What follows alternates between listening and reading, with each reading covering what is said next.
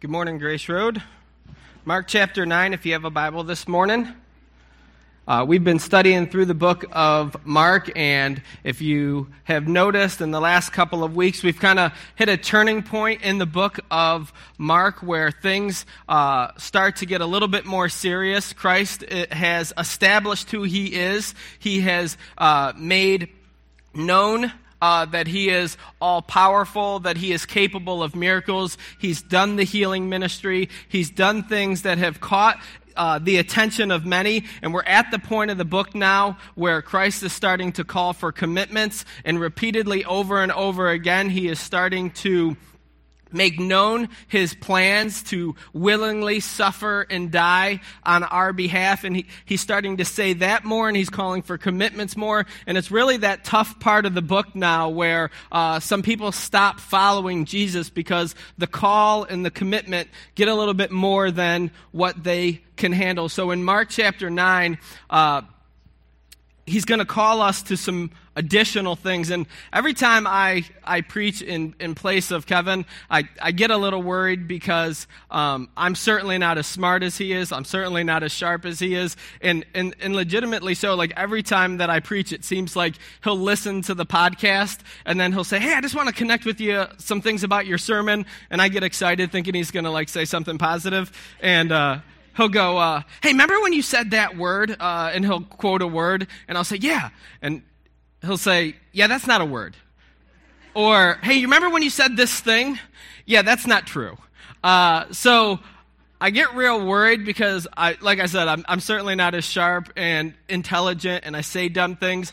I am liberated by the truth this morning that no matter what I say this morning, it will not be as ignorant and crazy as the conversation that we are going to read about in Mark chapter 9. Mark chapter 9, we're going to start in verse number 30. That may seem like an exaggeration because we've all had and heard crazy conversations. YouTube is loaded with them. We all have friends that have said crazy things, but I promise you they will not surpass what we look at this morning. Mark chapter 9, starting in verse 30, Jesus for the second time is going to lay it out very clear that he plans to die, and it's contrary to what the disciples were expecting, so it goes in one ear and out the other. But verse 30, they went on from there and passed through Galilee, and he did not want anyone to know, for he was teaching his disciples, saying to them, the Son of Man is going to be delivered into the hands of men, and they will kill him. And when he is killed, after 3 days, he will rise. Very clear. But they did not understand the saying and were afraid to ask him. Verse number 33. And they came to Capernaum. And when he was in the house, he asked them, hey, what were you discussing on the way? Verse 34. But they kept silent, for on the way they had argued with one another about who was the greatest. Now, I want you to picture this here, okay? Christ says, hey, I'm going to lay down my life. I am going to die for the sins of the world. The Son of Man, the Messiah, is going to lay down his life and die. And as they're traveling on the path, we're 10 minutes removed from Christ saying, hey, the least is going to be the greatest, and that you need to take up your cross and follow me. And we was it last week that we learned that Christ was transfigured on the Mount of Transfiguration and opened himself up and was glowing, and the disciples have seen all this. We're not too far removed from all this, and as they're traveling on the way, they start discussing with one another, hey, you remember when Christ said, hey, the least is the greatest? You know, I've been giving it some thought, and I'm pretty humble. I mean, I might be the most humble person I know, and if the least is the greatest, and I certainly am the least, I guess I'm the greatest. And another one of the disciples says, you know, I don't know. Because Christ has been really working humility in me, and I mean meekness and lowliness, and come to think of it, I'm probably the most humble person I know, so I don't think you're the greatest. I think I'm the greatest. I'm the most humble. And then the gloves come off, and they start arguing about this. They start arguing about who is the greatest on the way to their next location. Now, here's why this is crazy. Jesus Christ is God manifest in the flesh, has stepped into human history and has been spending time with them. And they've acknowledged that he's the Messiah. He went up to the Mount of Transfiguration, opened himself up. He's glowing. He's shining bright. He's the express image of God. I mean, that's a big deal. That's kind of great. And then not only that, Moses and Elijah, they came back from the dead to hang out with Jesus. And that's probably not how you spent your weekend. Again, showing that he's pretty great. Then after the hangout time with Moses and Elijah, he comes down from the mountain, and the very disciples who are arguing about being the greatest, they're trying to cast out a demon and can't. So Jesus casts it out for them. And after all this happens, they're arguing about, hey, which one of us is the greatest? You have to imagine if you're there, you would be the voice of reason to go, hey, my vote's on the glowing guy. Like, I vote for him. You know the guy that's casting out demons and feeding 5,000 and doing all that? Like, I vote for the glowing guy. That's who gets my vote. But they're arguing about who is the greatest. And Christ calls them on it. So as they're traveling, Christ says, hey, remember back there? It seemed like you guys were kind of arguing about some stuff. What were you arguing about? Maybe I can help you with that. And immediately they're embarrassed and they feel the shame because they know. They know that what they were arguing about was like nobody chimed in and said, I am glad you asked. Good. Maybe you can clear this up for us, right? So we're trying to argue. We're trying to figure out which one of us is the greatest, Jesus, and you can be the deciding vote. Which one of like nobody does that. They hang their head in shame. They're embarrassed because they know. They know that what they were arguing about was prideful and ridiculous. Now, I love the disciples, especially Peter. Peter's my boy because Peter's like me. He's always going to say something that he wishes he had back shortly after saying it. I love the disciples because they have these kind of crazy conversations, and you can look at them and get excited and feel better about yourself. Like, man, these guys are crazy and stupid. But the reality is this, that they argued about this and they had this argument audibly. But if we're honest with ourselves this morning, we have this argument in our hearts and in our minds all the time. It is the bent of our sin nature to want to be great and to be great by the world's standards. And we may never argue with one another out loud and say, I'm the greatest, I'm more humble. We laugh at that. But in our minds and in our hearts, we have our own definition of greatness, and we're going after it. And usually it's the world's standard of greatness. So here's how it looks. I define in my own head what greatness looks like. And for all of us, it could be a different thing. Maybe for one person, it's money. If I just had this amount of money, then I would be great. And another person, it's family. If I just had the perfect family with this many kids and a happy man, then I would be great. And for another person, this was the position, this position. If I can get this position at work, I'll get the respect and the authority. If I had this would make me great. For another person, it could be totally different. It could be beauty. And if I just have this type of wardrobe and filled with just these types of brands, because I would never wear these types of clothes. These types of brands will help make me look beautiful, and I have this type of body and I wear these types of clothes, then I'll be great. And somebody else could have that same ambition and say, I would never wear those types of brands. Those are terrible. Greatness to me is this. And if I had these brands and I look like this, then I would be great. We all have our own definition of greatness. If I could be this, if I could have this, if I could do this, then I would be great. And that's in our heart. And then what happens is we pursue that. And we pursue it at any cost. We go after it. And if anybody stands in our way, we're not afraid to tear them down and belittle them and talk bad about them so that I can be great and everybody else in some way can be beneath me. And depending on how bad I want that, I'll do more sinful things. And this is what drives sport players to take steroids and to cheat, because they want something. They want greatness so bad that they'll go after it at any cost. They'll lie, they'll cheat, they'll steal. And because we have this sin nature in our heart, we pursue what we feel is greatness, and oftentimes it's just a worldly standard of greatness.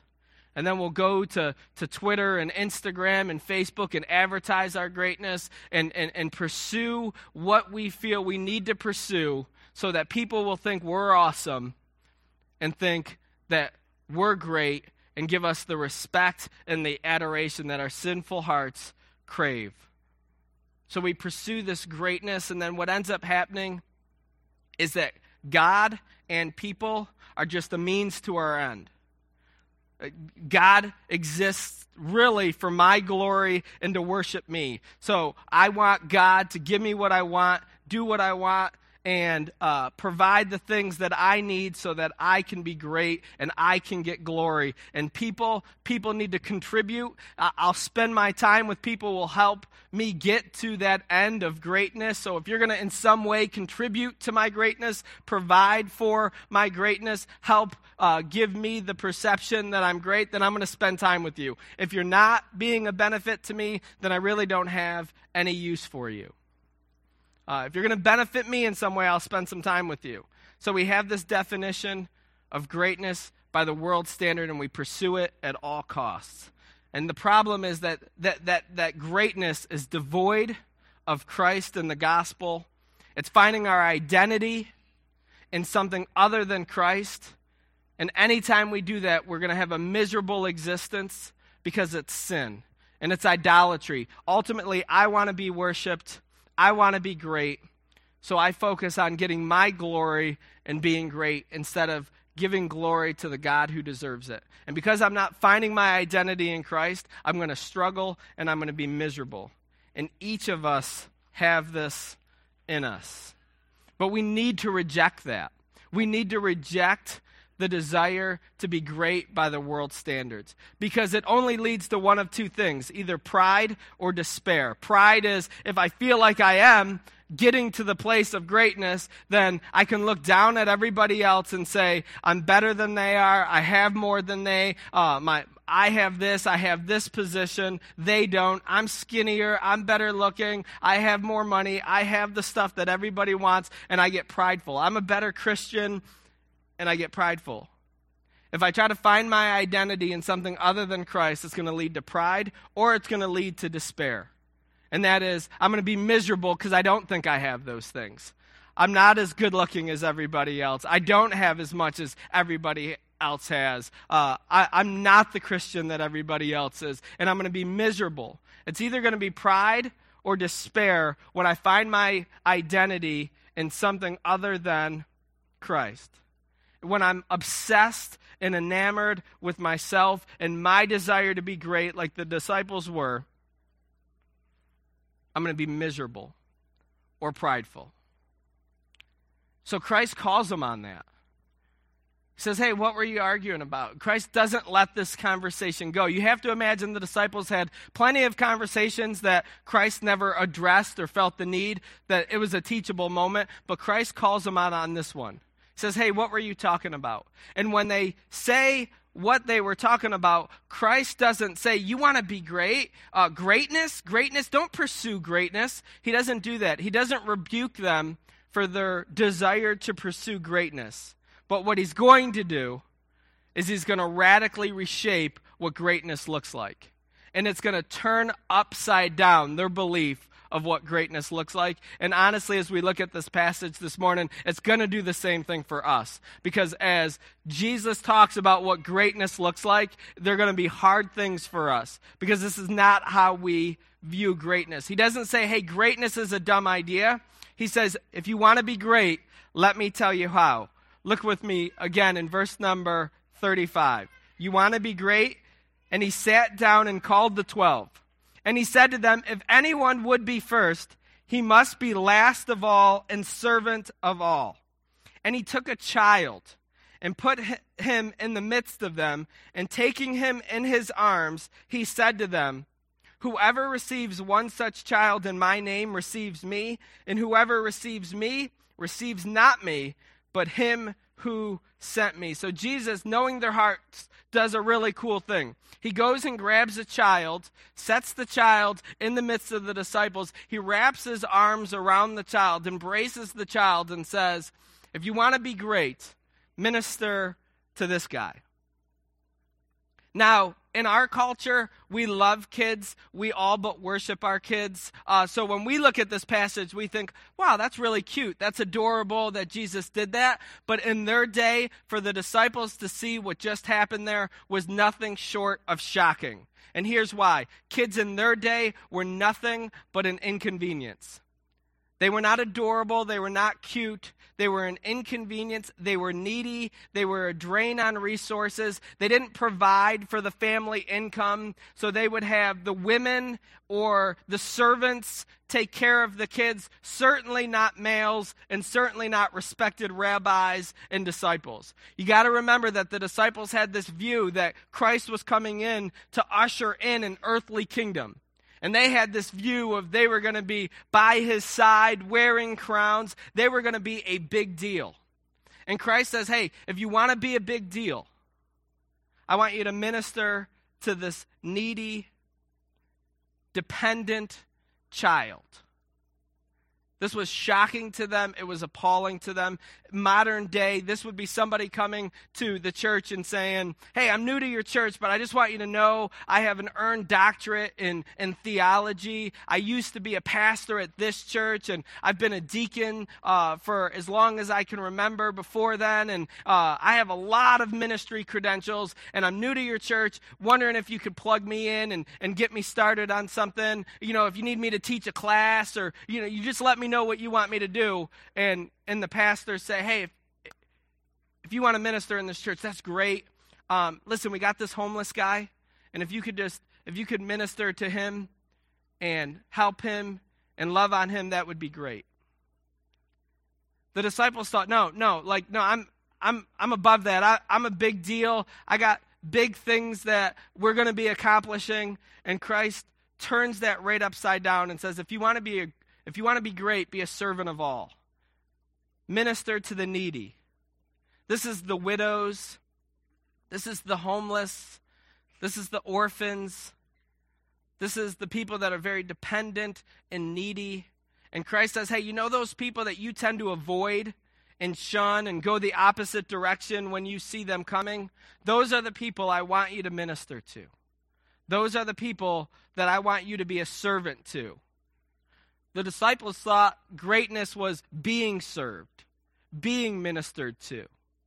And Christ turns that upside down and says, if you want to be great, then minister and serve this lowly, needy child.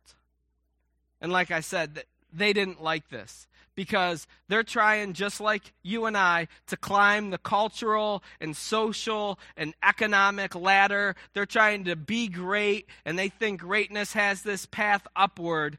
And Christ says, minister to this person who is not going to contribute to your economic wealth, not your social status. Minister to this guy.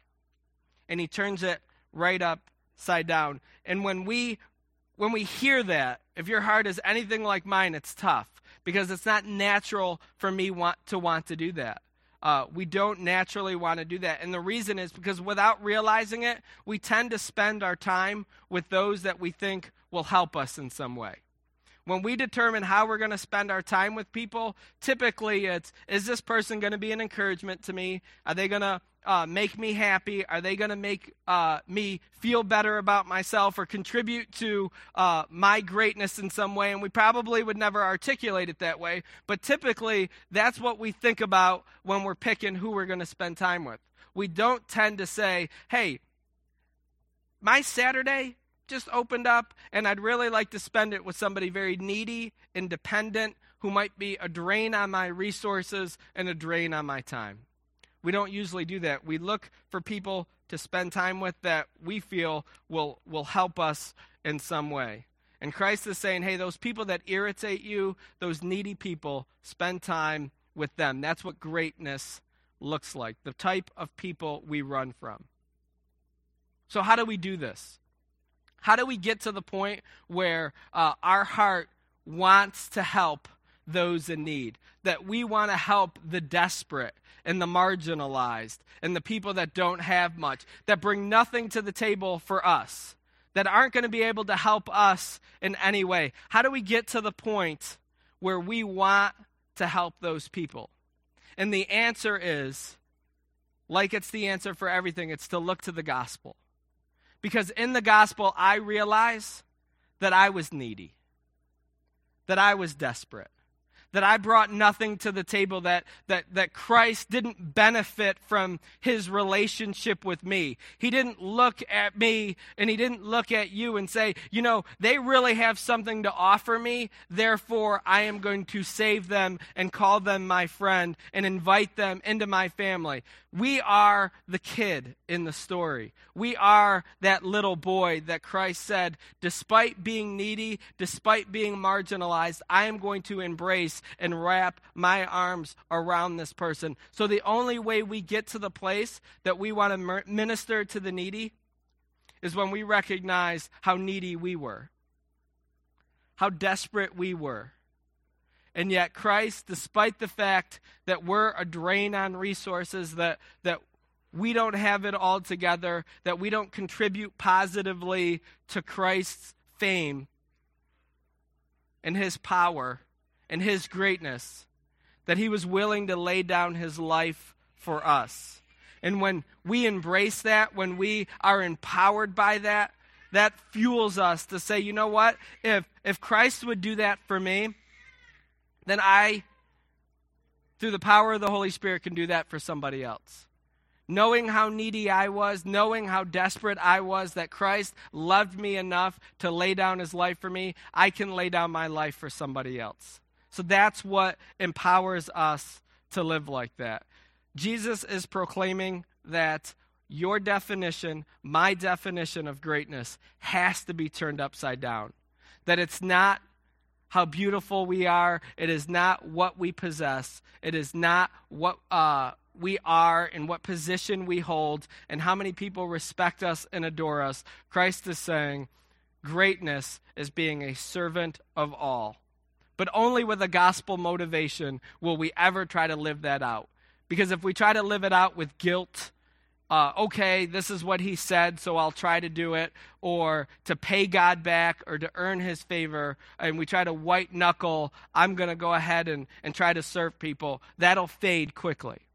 But when we're empowered by the gospel and his great love for us, then we can look at people and say, you know what, I'm loved, I've been taken care of, Christ takes good care of me, he loves me, has embraced me, I can embrace this person, I'm taken care of, then I don't feel like I'm losing when I help somebody out.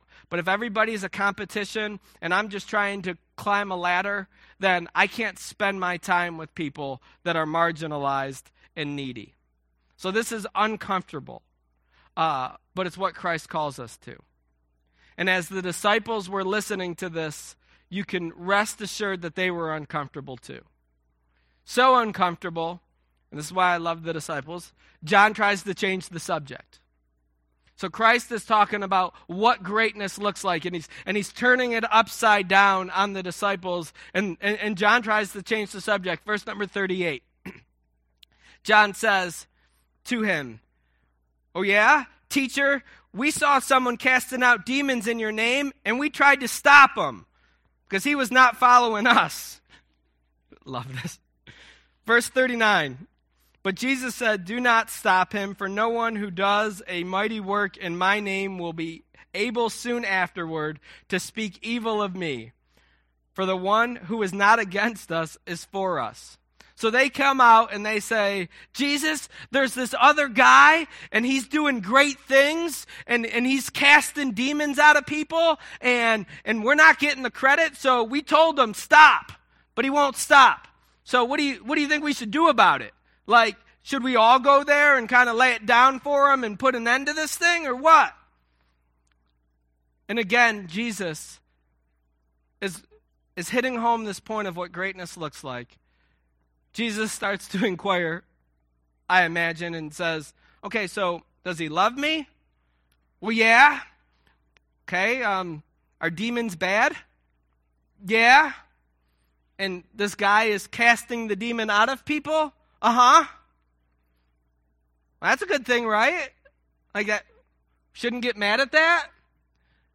But we're not getting the credit. He doesn't go to our church. He didn't go to our Bible college. He doesn't do it the way that we did it. Or didn't do it because they just tried to cast out a demon and it didn't work, and they're probably still bitter about that. But do you see what happens when we pursue our own greatness and we're enamored with ourselves? We can't root for other people. Everybody becomes competition. And keep in mind, these are Christians talking about other Christians.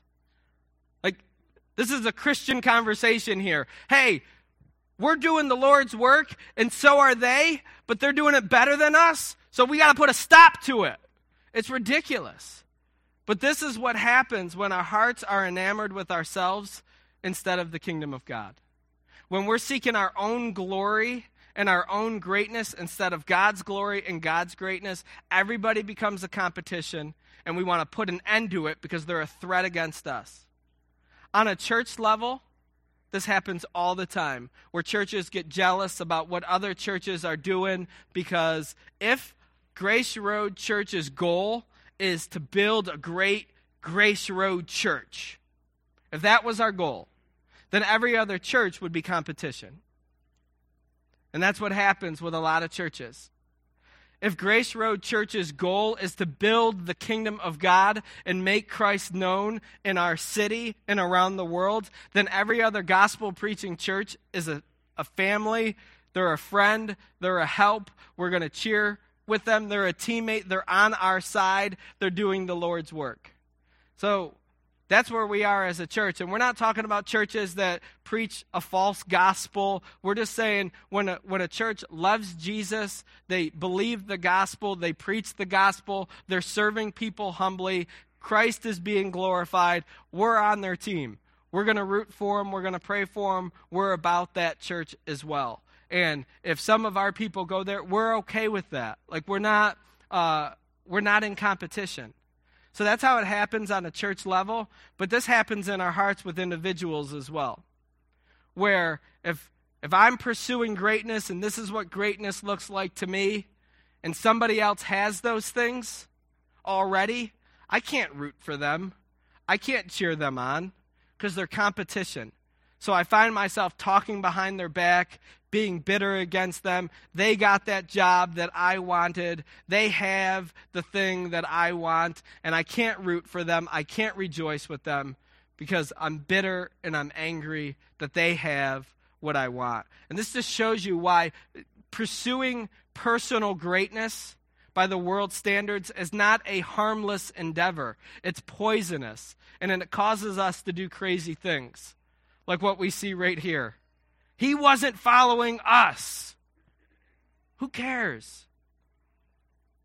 You are not free. You are living in bondage if you can't root for other people who have what you want. And if you're there, if you can't be friends with somebody, you can't love on somebody, you can't cheer for somebody because they have something that you want and they have it and you thought you deserved it, so you're mad at them. Honestly, your heart is not right and you need to repent. You need to turn from that.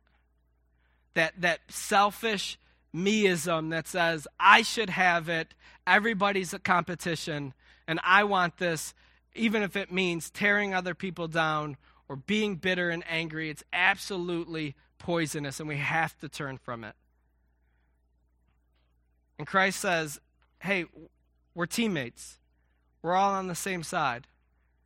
If you're not married and you really want to be married, you can still be happy for married couples. If you're pursuing wealth, you can still be happy when somebody gets a financial benefit. If you're renting and you really, really want to own a house, you can be happy for those who own a house. And trust me, there's nothing to be jealous about, because when you own a house, you have to pay $850 to fix your garage door in 1 week. Not that happened to me, I'm just hypothetically. But you have to be able to be free to rejoice in other people and be happy for them. But when we pursue our own greatness, we can't, and we're in bondage. So Christ is saying, listen, turn your view of greatness upside down that says, first of all, I need to be ministered to. I need to hang out with the elite and only spend time with those that'll contribute to my social and economic status. He says, turn that upside down and minister to the needy. And stop worrying about tearing everybody down so you're the last man standing and making everybody a competition, and root for those and celebrate when good things happen for other people. And other people and your friends are not your competition. This idea ruins community where we can celebrate with one another, love one another, encourage one another, and it makes everybody competition where I don't feel like I can be myself because I have to one-up you and better whatever you have and compete with one another. He says, knock that off, kill that, repent of that, turn that upside down, and be everybody's biggest cheerleader. Encourage people. So Christ is confounding what greatness looks like. Minister to those who can't return the favor. Rejoice in other people's successes. And then he gives one more example in verse number 41.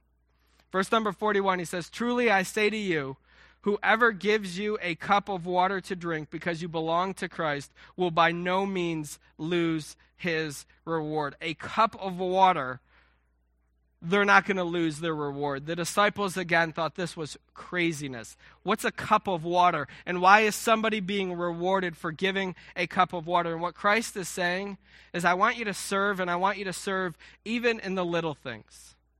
The things that you're not going to get credit for. Not the high-profile service. I want you just to serve and be willing to do the little things. If you want to be first, be small. And serve in little ways. And again, this rubbed the disciples the wrong way. They didn't want menial tasks. They were going to be a big deal. They were going to be wearing crowns. They were going to be the ones being served. They were going to be the ones that said, hey, grab me a cup of water. And somebody would bring them a cup of water. And Christ says, listen, forget the crown. You're going to wear a cross. And forget being served. Or I want you to be a servant. And this just tips what they felt like was about to happen absolutely upside down. They had these grand expectations that they were going to be served by the multitudes. And Christ says, I want you to serve. And I want you to do the little things. And this, again, does not sit well with our heart. But Christ over and over again established this, that his followers needed to be servants. In Luke chapter number 22, over and over again in Christ's ministry, he's laying this down. For who, he asks, is the greater? The one who reclines at table or the one who serves? So who's better? The one who's sitting at the table, living it up, or the one who's serving the people at the table?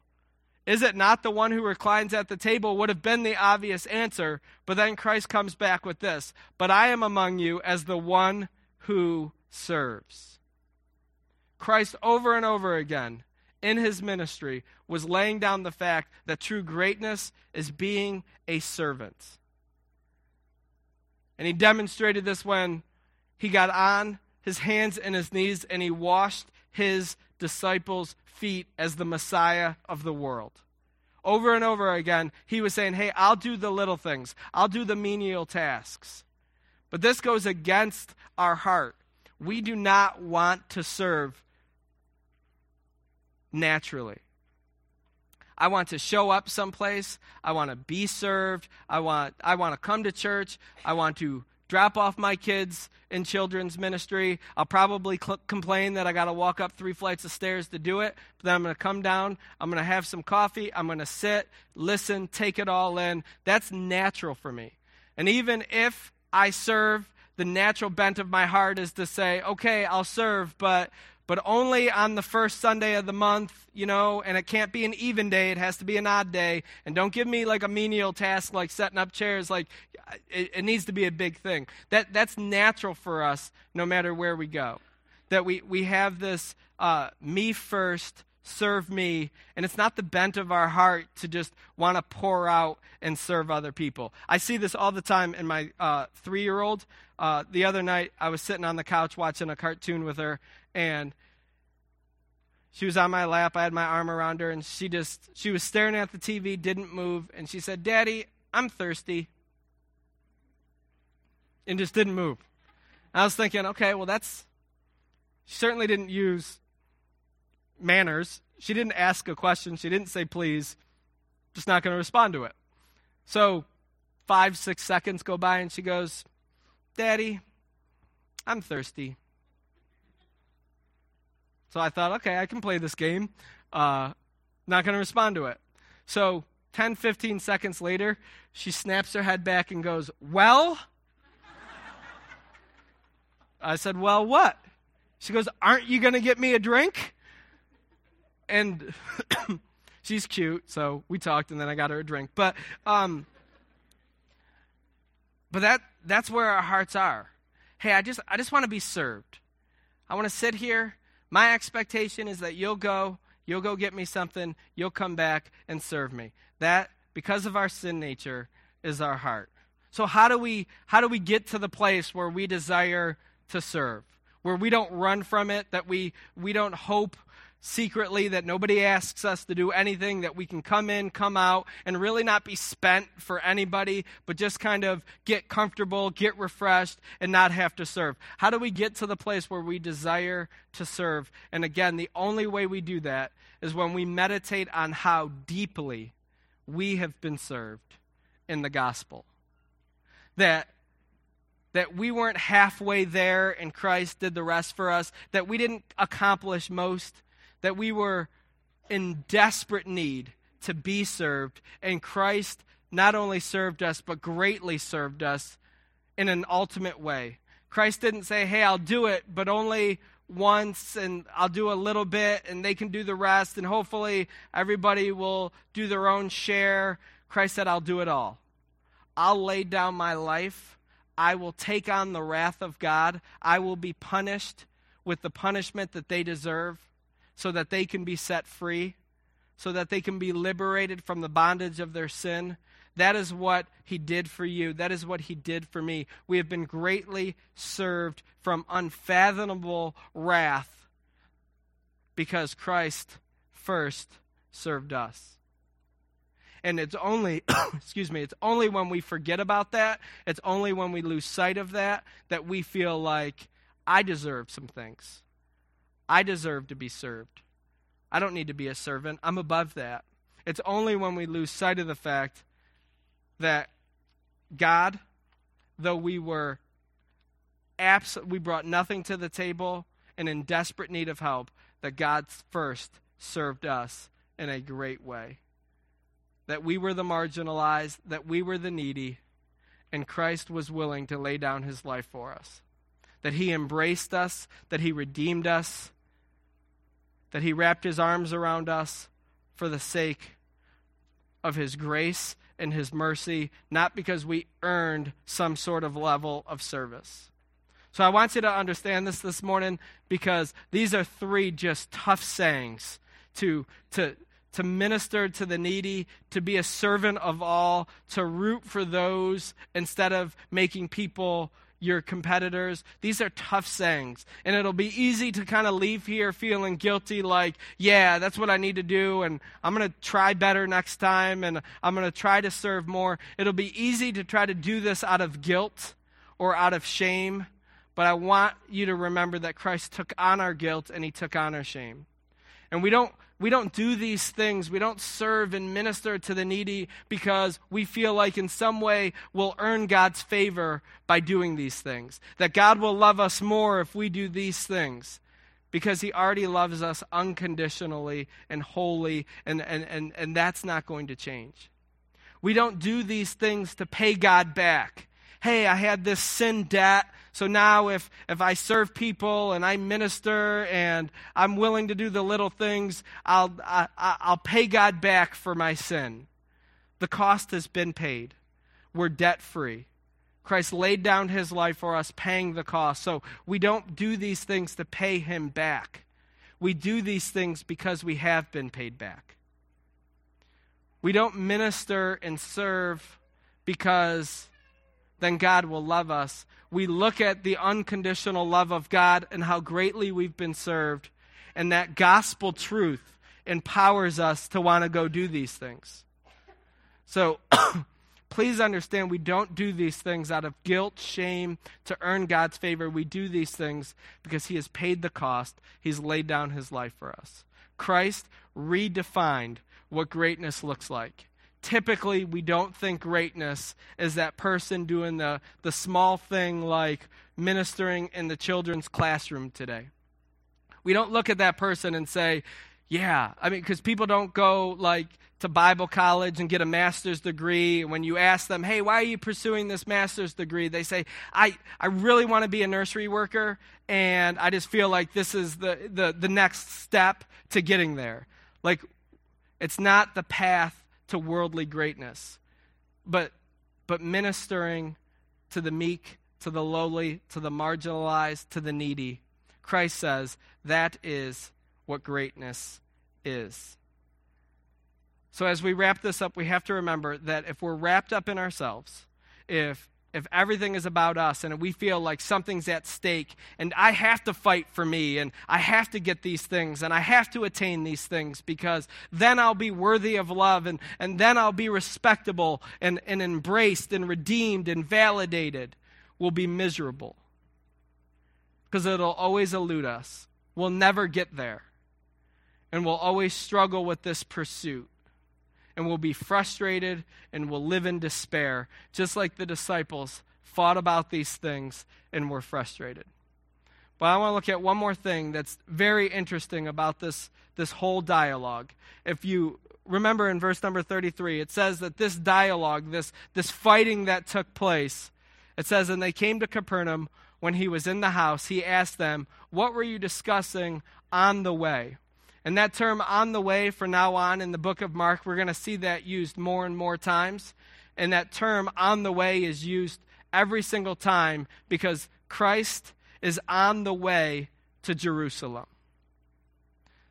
So now from this point on, they are on a mission, on a path to get to Jerusalem. Why? So Christ can lay down his life and die, so that he can take all of the sin of mankind, all of our selfishness, all of our pride, all of our meism, all of our competitive spirits, all of our bitterness against other people who have what we want. He is going to take all of that on himself. He is going to become sin for us, the man who knew no sin, so that we could be righteous, so that we could be redeemed. So here the disciples on the path to Jerusalem, where Christ is going to suffer and die for them and for us, are arguing about who's the greatest. And you have to imagine that if their eyes would have been open to that truth, that we are going so that he could shed his blood for us, so that he could pay the cost for our sin, they wouldn't have been having the trivial argument about, hey, which one of us is the greatest? And I think as Christians today, as we meditate on that truth, as we meditate on the cross and remember what he did, that when he died on that cross, he justified us, he redeemed us, he validated us, he embraced us, and now our identity can be in Christ and not what I accomplish. And when I recognize that in Christ I am validated, in Christ I am redeemed, in Christ I am loved. When I recognize those things, then I don't have to do things to be loved, to be validated, to be redeemed. So that's why we have to meditate on the gospel and preach the gospel daily to us and remember what this is all about. To not have arguments about who's the greatest in our minds and in our hearts, but remember that Christ demonstrated his greatness by laying down his life so that we could be called children of God, so that our identity could be in Christ, so we can take on his righteousness and be freed from having to pursue our own righteousness.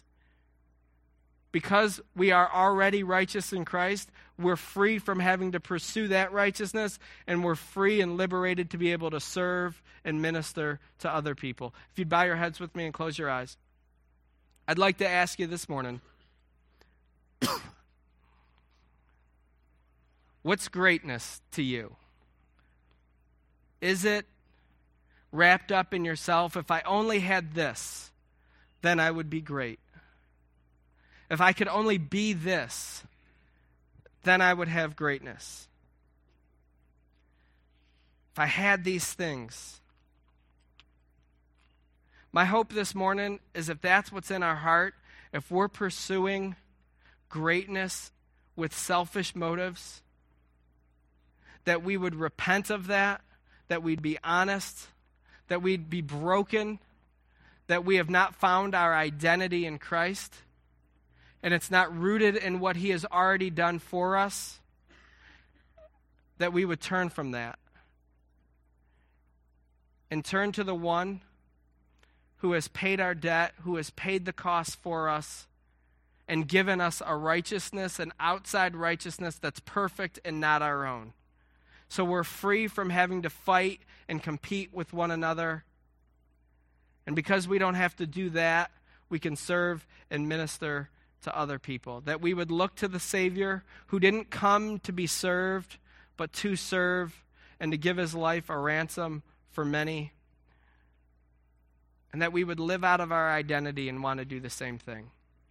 If you're here this morning and you have not been accepted, you have not been forgiven because you've never turned to Christ, let me just say that turning to Christ is not trying to earn your way to God, because you could look at your life just like I could and realize nothing I could do could wash away my sin debt, the ill that I have done, that I am not great, that I'm not close to being great, that future me isn't going to be awesome, that I am a sinner in desperate need of rescue. And the Bible teaches that Christ saw our helpless condition and was willing to enter into humanity and rescue us and redeem us by going to the cross and paying for our sins. The punishment that we deserve, Christ took upon himself. And therefore, he says that if anyone will turn to him and not trust in him a little bit, but completely trust in his work on the cross, that we can be forgiven of our sin and given new life, that we could be rescued and redeemed and embraced into the family of God. And I would encourage you, if you've never done that before, that you would turn from your pursuits of greatness and trying to validate yourself and earn your own salvation, and you would turn to the one who has provided it as a gift for you. And if you're a Christian here this morning, would we use this time to turn from rooting our identity in anything other than Christ and his finished work? Would we repent of that? And then would we celebrate? Would we celebrate the one who was willing to pay it for us? Let's celebrate the one who served us in a great way. Lord, we love you. We thank you that we can come to this place and gather with other believers and celebrate your goodness, your gospel, that we would rejoice that you didn't leave this up to us, that you freed us from the bondage of having to pursue our own greatness and earn our own validation, and that you stepped in and rescued us and redeemed us and gave us a righteousness that is not our own. We thank you for that. We rejoice in that, and we ask these things this